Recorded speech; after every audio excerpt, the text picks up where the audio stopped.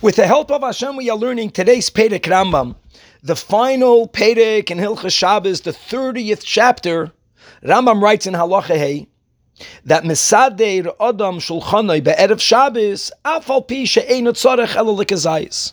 That one of the activities that we do on Friday before Shabbos that adds to, that gives kavod, that gives honor to Shabbos, is setting up the table as for a banquet lavishly on Friday, even though de facto you don't plan to eat more than a kazayis Friday night in the meal.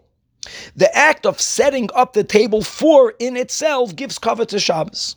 Continues the Rambam. V'chein, likewise, misader shulchanai b'motzai Shabbos, after Shabbos leaves, set up the table beautifully. Afal pi she'eino tzarech ela lekazayis, even though you only plan to eat a kazayis. And as the Rambam says, Kedei lechabdoi, in order to give kavod to Shabbos, both when Shabbos comes in, and here this is done by setting up the table erev Shabbos, and also ubi yitziyasai, and also setting up the table motzoi Shabbos. I mean, obviously, you're not allowed to set up the table on Shabbos, towards the end of Shabbos, for motzoi Shabbos. Here we're speaking about setting up the table after Shabbos, but also setting up the table for a banquet, because this is a way that we add to kavod Shabbos.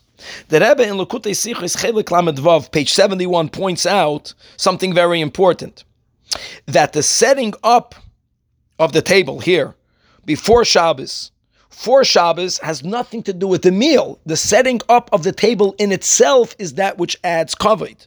And therefore, when the Rambam also links the setting up of the table, that what gives kavod for the Shabbos is not the meal that you eat, but it is the setting up of the table. The Rambam puts them together, the Rebbe points out, because the Gemara, upon which the Rambam bases this halacha, which is a Masechta Shabbos Daf Kuf Yutes, also links these two things together. The Gemara says that a person should set up the table on Motzoi Shabbos even though you're not going to be eating more than a kazayis. And over there in the Gemara, Rashi says that on Motzoi Shabbos, it's also kavod Shabbos to accompany the Shabbos when Shabbos leaves. Like a person who's going to accompany a king when the king leaves the city. Oh, and the Rebbe points out clearly that the obligation of eating the meal is not what we are referring to. The Gemara is referring to setting up the table, like when we speak about setting up the table on Friday. The mitzvah to eat is on Shabbos. When we say that there's a mitzvah that we do of kavod Shabbos by setting up the table Friday, it's not about the eating, it's about setting up.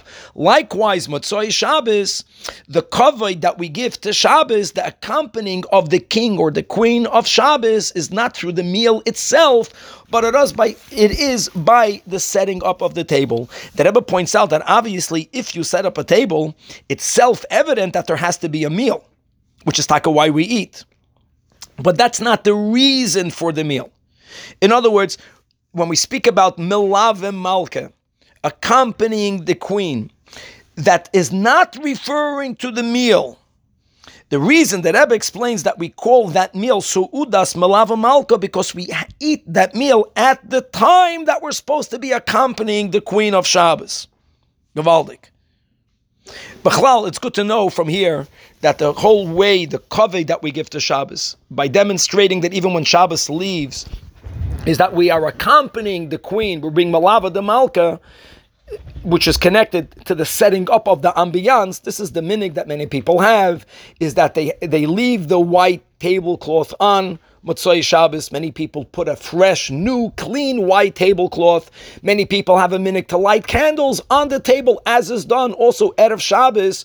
All of that, all of the prep, all of the creating of the environment is part of the concept of being Melave the Malka when Shabbos leaves.